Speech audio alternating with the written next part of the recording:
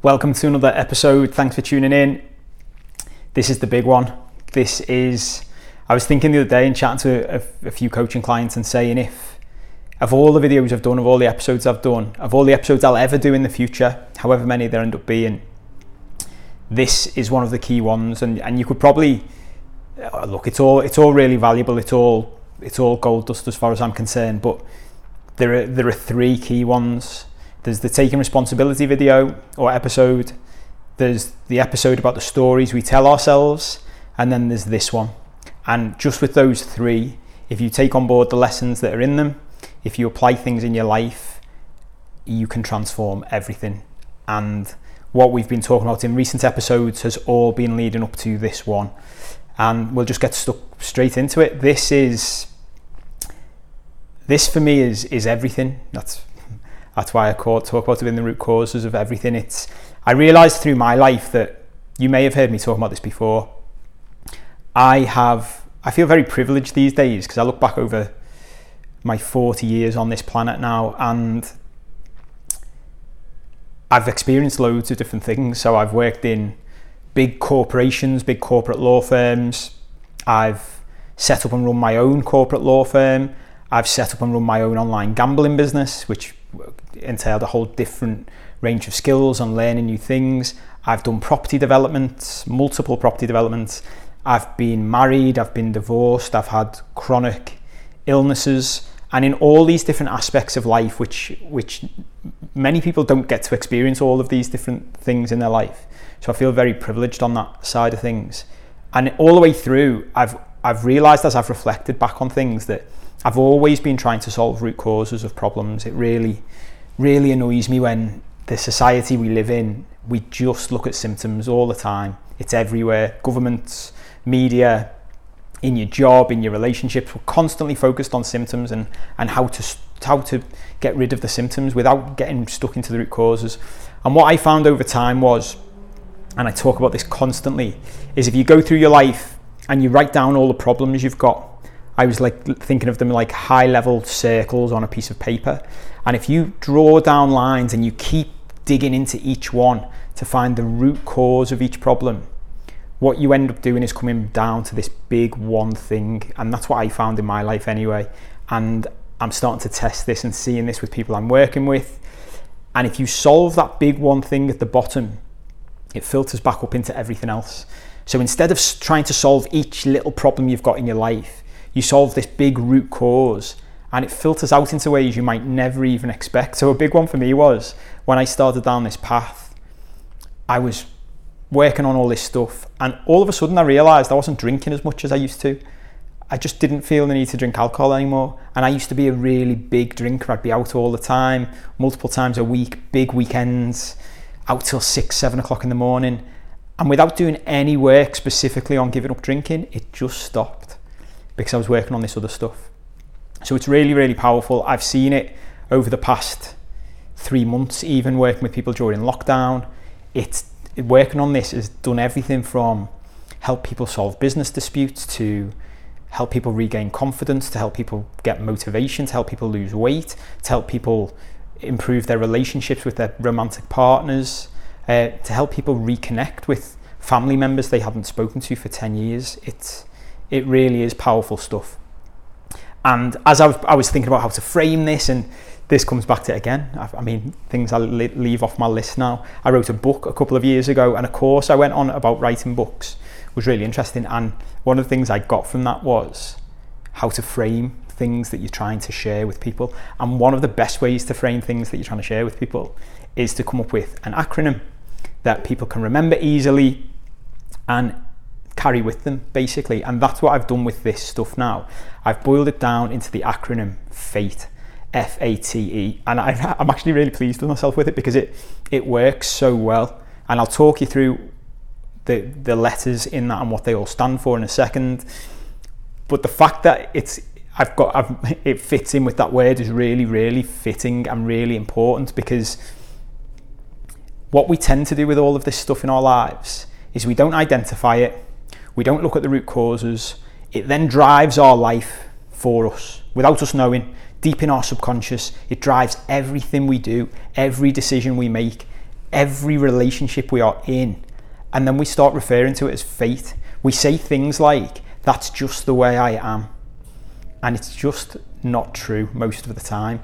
There are causes of just the way we are. There are things causing what's happening in your life that you are just attributing to fate, that if you dig into these root causes, you can change lots and lots of things. So let's get started. Fate, F.A.T.E. The F stands for fear and insecurity. So when I wrote my first book about changing careers, I put a section in there on fear and said, look, this is a huge topic in itself. I'll probably write another book on it in the future. What I've been talking to you about now is probably going to turn into a book at some point. But fear and insecurity, I used to think, was the root of everything. And to a certain extent it is, but I've since discovered there are things below it. But for the purposes of this, fear and insecurity are the big things generally, that it doesn't take me much to walk people down the path for them to see how fear and insecurity is impacting on their life and how it's a cause of loads of the things that are going wrong. So an easy example, you want to change your job, fits in with the career change book. One of the main things that holds people back if they want to change their job is fear, and that can be fear that manifests in many different ways. It can be fear of not having financial security. It can be fear of what your family thinks of you if you want to change careers. It can be all kinds. It can be fear of not getting the job you want. It can be fear of going for interviews. Fear of failing is a big one. And so fear and insecurity, I did a video on this. The first one I did actually, aside from my origin stories, episode number 3, about fear and an alternative way to think about it. So if you've never watched or listened to that episode, I'd go back and listen to it. Because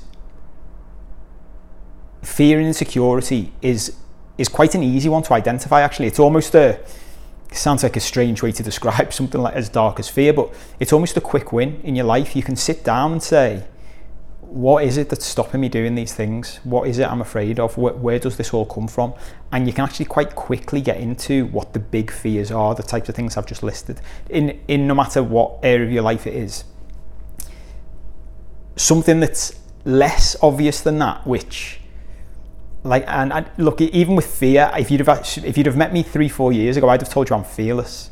I remember I was looking back over this the other day. An example I gave in the book was, I was the type of person that would describe myself as fearless. If I had an issue in life, I would hit it head on. So one fear I was aware of that I had was I was afraid of heights, which is a common one. And to overcome that fear, when I was in Sydney for the first time when I was 22, they do a guided tour. I don't know whether you've ever been. They do a guided tour where you walk over the top of the Sydney Harbour Bridge, and it's all safe and you're hooked on and all the rest of it. But if you're scared of heights, obviously it's a big deal. And that's what I did to overcome my fear of heights. I walked over the top of the Sydney Harbour Bridge. So that's the type of person I used to be. And so you can see how easily I would tell myself the story that I'm fearless. There is nothing that I'm afraid of. And it wasn't until I started digging into all this stuff and all the work I've been doing and seeing a therapist and working with coaches and getting into emotions that I realised just how fearful I was of many things. We'll come into that because it ties into the end of this. The one thing that I only learned probably within the last 12 months that I would never have guessed in a million years is the A in FATE, which is anxiety and worry. And it's a really fascinating one for me, this, because anxiety and worry, when I looked at the rest of my family, I could see it everywhere. I'd be like, oh God, everyone's so anxious, they worry about everything. And I would genuinely, it always reminds me of, I remember a female partner I worked with in one of the big law firms I was in once. And she told me at one point, she said, Paul, I've got to the point in my career where people come into me, junior lawyers come into me crying, literally in tears about a problem. And I can't even comprehend what the problem is, because my worries have gone so far beyond that the smaller things just mean nothing to me. And what I realised in my life is that's what had happened to me. So I would watch the people around me, friends, family, worrying about these smallest of things. And I'd be like, God, why would you ever worry about that? I don't have any anxiety. And again, going through this process, what I realised was anxiety is actually a stealth problem in society. I look around me now, I figured out that I actually had loads of anxiety, but I just called it a different thing. I just called it a different name. I didn't think about it as worry, because, my family would be worrying about, they'd had a bill through for £5 and could it be paid on time or they'd get a fine. And I'd be like, well, that's just ridiculous. But it was because even financially, I was living in a world where I'd have to find £40,000 within 2 weeks to pay wages or to pay a tax bill or something like that. And that was my worry and that was my anxiety, but I just never labelled it like that. Labels is a big one we'll talk about in a future episode.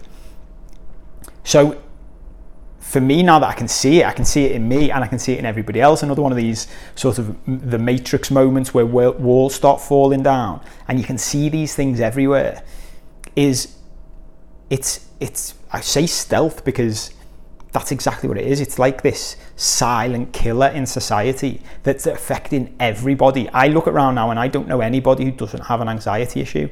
I saw a stat the other day, and I don't know how true it is, but it was nice, so I'll repeat it, which is what we all do with information. And it said that the levels of anxiety in society now, in general society, are the same that they were in mental institutions in the 1900s. And I could see how that would happen, even if it's not true.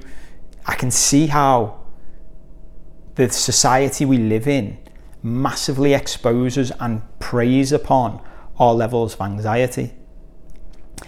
And something I thought would be interesting actually is, because you might be sitting there like I was thinking, well, I'm not anxious, I don't have anxiety problems. And when I started to reflect on things and I look around me now and I watch this, I look for signs, because often with lots of the stuff I talk about, it's not easy to spot stuff. That's why we don't see it. It's why we don't identify it. We give it a different name. We give it a different label. But I realised that I used to bounce my leg loads, to the extent that I remember being in a cinema once on my first ever date when I was, I must have been 13 or 14. And there was a few of us in the cinema, and someone on the end of the row looked down the row and said to me, can you stop bouncing your leg? You're bouncing the entire row. Because I was doing this thing. And when I look back now, I think, because that's stopped now, again, that's stopped. That was anxiety. That was just anxiety coursing through my veins, having to come out in a physical way. Things like biting nails is a classic example, obviously. My family does this thing where we rub our feet together. And it's anxiety, and these things we do, these habits we start, it's like a coping mechanism. It's like a comfort blanket that we carry around with us, that we need with us, and it's sort of an external display of our anxiety. So if you don't think you've got any anxiety issues, I would stop and sit back and just have a think. Give yourself some time to think, what is it I worry about in life? Because there will be something, and whatever it is you worry about in life, we're just labeling it different things. That is anxiety, and it's one of the things we need to get into. A classic one, again, before we move on, is not being able to get to sleep at night. I could never get to sleep at night, and if you can't sleep at night, it's anxiety playing around in your mind, not letting you rest, not letting your brain turn off.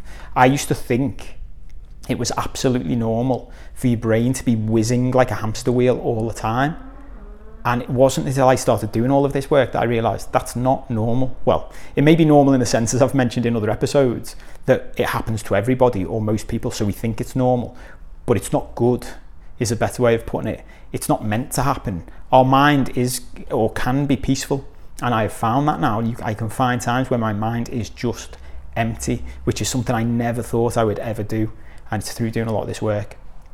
So that's the F and the A of fate. The T, as we dig below these, so what we're doing now is what I do in all of the work I do, which is we're starting with fear and anxiety. But actually, that's not the root. That's what I discovered through all of this. That's not the root. There's more below that. And what's below that is the T in fate, which is trauma and shame. And this is huge. This goes into the childhood stuff I've talked about in previous episodes. So if you haven't listened or watched those, it's episode 13, 14, and the interview with Ed Tronick and Claudia Gold in episode 17. It's gold dust, this stuff. And someone else I would highly, highly recommend you check out, if you don't know who she is already, is one of my absolute heroes, Brené Brown. She did a TED talk called The Power of Vulnerability, which went viral, multi-million views, and she's now got her own podcast. She's written multiple books. She's done other TED Talks. She's even got a Netflix documentary special. And whilst the power of vulnerability is incredible and really, really good, she's got a TED Talk on shame, all about shame. And that ties into the stuff I've talked about childhood, and the stuff we're talking about with Ed Tronick and Claudia Gold about childhood development. Brené Brown in a shame TED Talk refers to, I think this comes from Carl Jung originally, refers to shame as the swampland of the soul. And I think that's a really good way of putting it as you get stuck into all of this. Trauma and shame, when you take a step back and you look at it and you dig into our childhoods, is basically how we raise children in society. And that could sound like quite a dramatic thing to say, and I've been saying for a while now, words like trauma and neglect about childhood I don't really like, because I don't feel like I had a traumatic or neglected or neglectful childhood. I had a really lovely childhood. But what happens to children, they experience as traumatic and neglectful, and shame is a big part of that. So I think fundamentally, this is one for another day, another episode. Fundamentally, we need to change how we're approaching raising children, and we need to change how we're approaching generally in society, how we develop our next generations and how we develop ourselves, and how that all filters through. And it's worth saying as well, because a few people actually came back to me after the still face experiment, if you've seen that was on the end of the probably episode 13. A few people have said to me, God, it really upset me, that video, and I'm just glad I had loving parents, because it must be awful for people who don't. And I've had to say to them, which is a really difficult thing to say, it's not about whether you had loving parents or not. My parents are two of the most loving parents you could ever hope to have in your life. I had everything I could want as a child. I was, brought up in a middle class suburban part of Liverpool in a detached house with a pond. We went on family holidays. I didn't have any, I had everything I could want. I had food and clothes and computer games, and I wasn't spoilt, but it was a lovely childhood. This isn't about, the still face experiment isn't about kids who've been traumatized by neglectful parents. If you watch that experiment, it shows you that the lesson in it is just how quickly you can traumatize a child. It only takes a minute of staring at a child with a blank face. So think about that. That's not necessarily neglectful, but think about if you're a parent or you had a parent. It's often easier to think of this from yourself as a child rather than yourself as a parent, I would guess. I've not been a parent yet, but I can imagine it's very hard to think of this in the terms of, oh God, I've probably done this to my kid. Is think of your parents. Think of every time they just didn't connect with you. Think of every time they gave you a look that made you think, oh God. Think of every time they were interacting with you but distracted by something else. That's what the still face experiment is. All it takes is for you to be on your phone whilst your child's trying to engage with you. And what your child experiences is the still face experiment, because you're not there, you're miles away. The key in all of this is not a blame game. This is not your parents are therefore bad or you are bad as a parent. This is life. This is childhood. It's a minefield. I've heard Brené Brown describe it as that, raising kids. An absolute minefield, because you can't not damage children as they're growing up. Children experience trauma in things that adults wouldn't necessarily experience trauma in. So this is never ever a blame game. This is all about looking at the facts of what happens, looking at the experiences and accepting where we are at fault and finding ways of getting better at this stuff. Shame, I mean, where do you start with shame? I would highly recommend looking at the Brené Brown stuff. I may even do a future episode just on this topic. Shame is the idea, basically, and when I start talking about this with people, it's a really difficult topic to talk about. This happened to me as a kid. It's happened to you, I would guess. It's happened to my parents, which is why they passed it on to me. It happened to their parents before them. And again, it's just the way we raise kids. It's just the way we talk to each other and the way we say things. But my biggest example of a shame experience in my life is coming home from school and not having achieved I'd got 95% in a test, and I told my mum, and she was really happy about it. And then I told my dad, and his reaction was to say, what happened to the other 5%? And that's what I vividly remember. Now, and knowing my dad the way I know him, and I can imagine just after that, he'll have laughed and smiled and given me a hug and told me he was proud of me. But as a child, that's the bit that stuck in my head. What happened to the other 5%? And the lesson, this is all about when we talk about childhood, it's important to get behind the words that are actually used by adults and what we're saying to kids, and think about what does the kid hear. So if a kid says, I got 95% in a test, and you say, what happened to the other 5%? What the kid hears is, you're not good enough. Not that wasn't good enough. Not you need to do better in exams. You're not good enough. And that's what shame is. Shame is about identifying that this is about who I am. So I had an interesting exchange with someone on Twitter months ago before I backed away from Twitter. And it was someone who retweeted a video of a famous international footballer saying about talking to his son about being a winner or a loser. So he was saying to him, do you want to do this or do that? Your choice is, do you want to be a winner or be a loser? And I was disgusted in it because of all this work, because my problem with that is that is all about shame, and it's traumatic for children, because what you're teaching the kid is, if you are successful or not in this one thing, this one pursuit, whatever it is, it defines who you are as a person. Not what you did, not whether you won or lost a game. I'm all about, I love competition, I love games. I'm a big football fan, a big sports fan. I think we should definitely have it. I think it's something that people go wrong in this conversation, which we'll get into. We need winning and losing in games. But winning or losing a game is not the same as being a winner or a loser inside you. And what we teach kids far too often is, if this goes wrong, you are a loser. You are not good enough. And that's the problem. Does that make sense, that distinction? So it's happened to us all. It happened to my parents, it happened to their parents before them. It's another one of those things that gets passed down through the generations. But it's really toxic. And it leads us into, well, I should say before we move on, shame is highly correlated. So high levels of shame are highly correlated with depression, with violence, with bullying, with aggression, with suicide, with eating disorders. It is an epidemic that runs through our society. And that leads us into the E of F.A.T.E, which is ego and low self-esteem. And this, for me, is the root of all of this stuff. This is where all of this stuff goes down to and leads to, which is, and different people use these words in different ways. So again, you've got to be careful with the language. Self-esteem, self-worth, self-love. But what I mean by it is what we feel about ourselves deep inside as people. And what I have found is, I found in my own life, I see it in every single person around me who has never done any work on this stuff, and throughout society, we do not think we are good enough. Fundamentally, as individual humans in this world, if I could sit with you one-on-one and talk about all the problems in your life, I can almost guarantee that I would ask you 20 questions and you would get to the point where the answer is, I am not enough. I am not good enough. I do not feel good enough. And that went all the way back to my childhood, because this happened to me.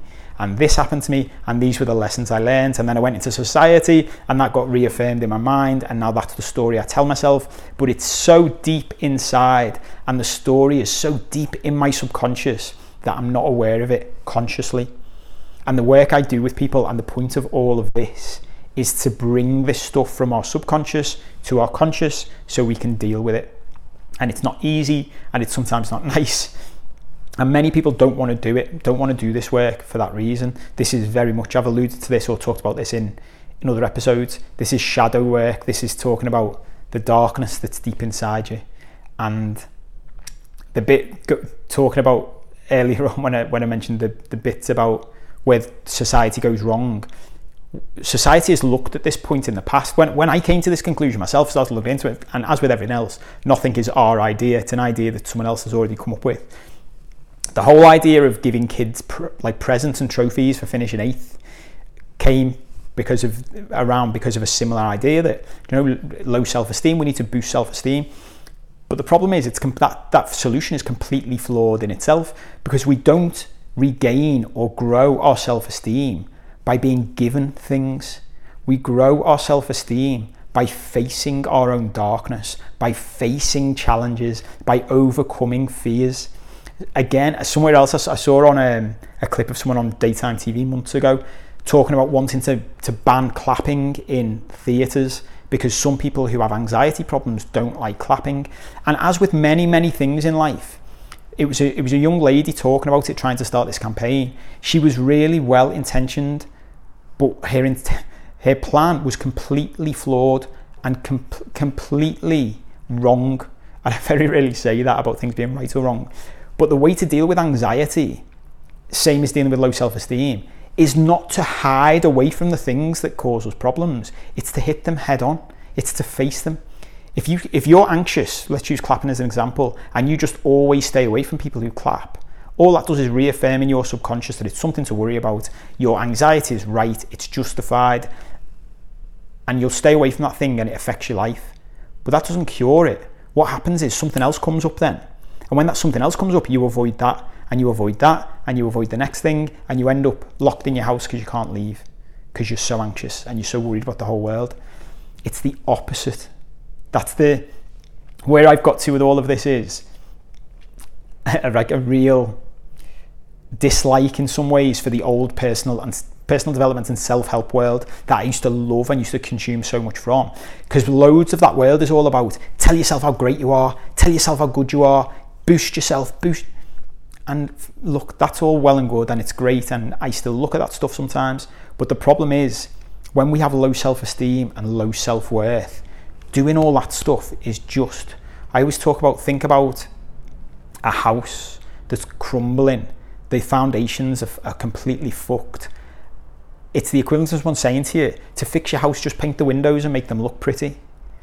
And you're there going, not so sure though, like it feels when I'm up on the ladder painting the upstairs windows, the house is shaking. Yeah, don't worry about that. Just keep telling yourself the house is beautiful and paint the windows. That's what the traditional self-help and personal development world does. And what this stuff does, which more and more people are talking about now, is get into the basement and fix the foundations. Because if you don't fix the foundations, it doesn't matter how many times you paint the windows, it's not going to sort out your problems. And this ties into the other side of this letter in the acronym F.A.T.E, which is ego.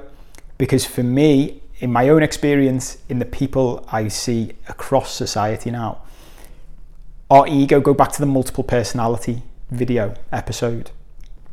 Our ego, we create, we grow, in my opinion, in direct proportion to how low our self-worth is.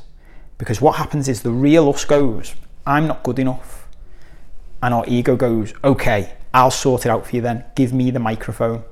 Whatever happens, give me the mic, I'll sort it. And that's what happened in my life. I created this character, these multiple characters who could do the things for me that I needed them to do because I was just too afraid. I didn't think I was good enough. My self-worth was so low. And look, this is how stealth all of this stuff is, and how difficult it can be to spot and to get into. If you'd have asked anyone in my life 5 years ago, did I have low self-esteem? The vast majority of people would have said no. My mum still struggles to accept it because my outward character was so confident and so self-assured that it just didn't make any sense. But my outward character was my ego. It was someone I'd created to carry me through life. So now, again, red flags, warning signs, things you can look for. Whenever I see someone with a big ego, all I think is low self-esteem. Because when you've got healthy self-esteem, when you've repaired your self-esteem, when you feel like you're good enough, your ego is not needed as much anymore. And don't get me wrong, I've used this analogy in previous episode. The problem with ego is when it's driving the car. You do not want your ego driving your life for you. That's why it's a car crash. That's why it's a wreck. But you do need your ego. I've been through spells where I've just tried to sort of shun it out my life and repress it, and realised over time, well, that's just as bad as repressing any other part of me or repressing any part of my emotions. I need my ego. We all need our ego at times. But the key is you drive the car, you repair your self-worth, you're in control. The ego sits in the back with his seatbelt on or with her seatbelt on and stays quiet until you say you need them. That's the key. The key is repair self-esteem, repair self-worth, get to a point where we are not reliant on the external world to tell us how valuable we are as humans. And that's where something that often comes up, and I'm fascinated by, and at some point in the future we'll study this, I'm sure. Humans have always been like this. I often see Gary Vee online talking about people saying, you know, social media has caused this. And he says it hasn't. Social media just exposes it. And that's what I believe as well, is that humans have always had this problem. If you go back through your family, once you start digging into this, looking at your own character, your own shadow, speak to your parents, speak to your grandparents if they're still alive. The stories I look back on now in my family are all stories of this stuff. Trauma, shame, anxiety, worry, fear, insecurity, low self-worth. But back in the olden days, not even that long ago, you know, my grandparents' generation, there just weren't that many things that exposed it.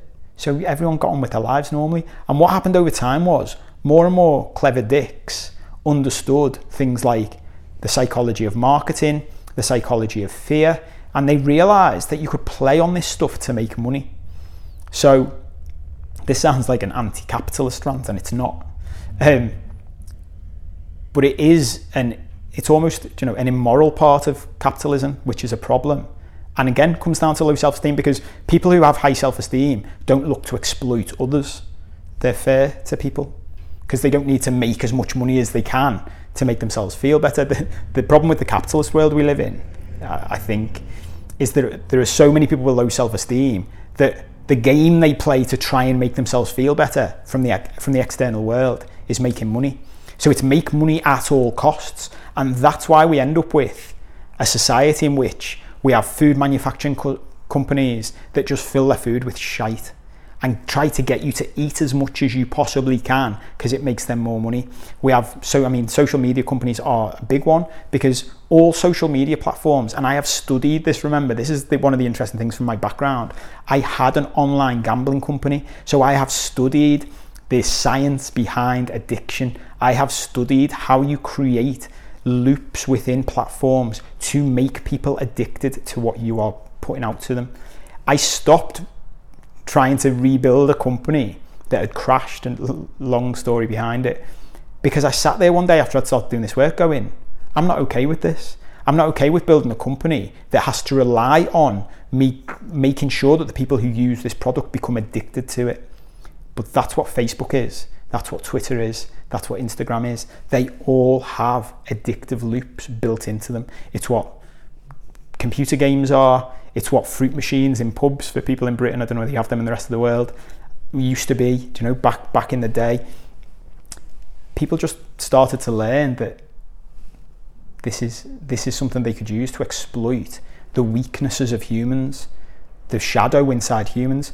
And it's one of the things that upsets me when I look at the wider world, because you see people of all walks of life doing things like committing suicide, and people will say it's because people were mean to them on social media.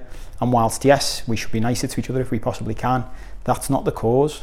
The root cause is we don't feel good about ourselves. Because do you know, when you feel good enough about yourself, if Twitter is upsetting you, you just delete it from your phone, like I did a few weeks ago, because I don't need any more the external likes and retweets to make me feel like I'm worth something, because I feel like I'm good enough anyway. And that's not something I used to be able to say. My entire life was built around getting external adulation and adoration. I've had to do loads of work on it, because that's the way I was raised. That's the way most of us are raised. You need to be special. You need to get this stuff from outside you to make you feel better. And that's what addictions are. We'll go into that in the future. That's what, again, root causes of everything. You bring me a problem, I'll walk you down this path, and we'll get to the point usually where it's like, it's because you don't feel good enough about yourself.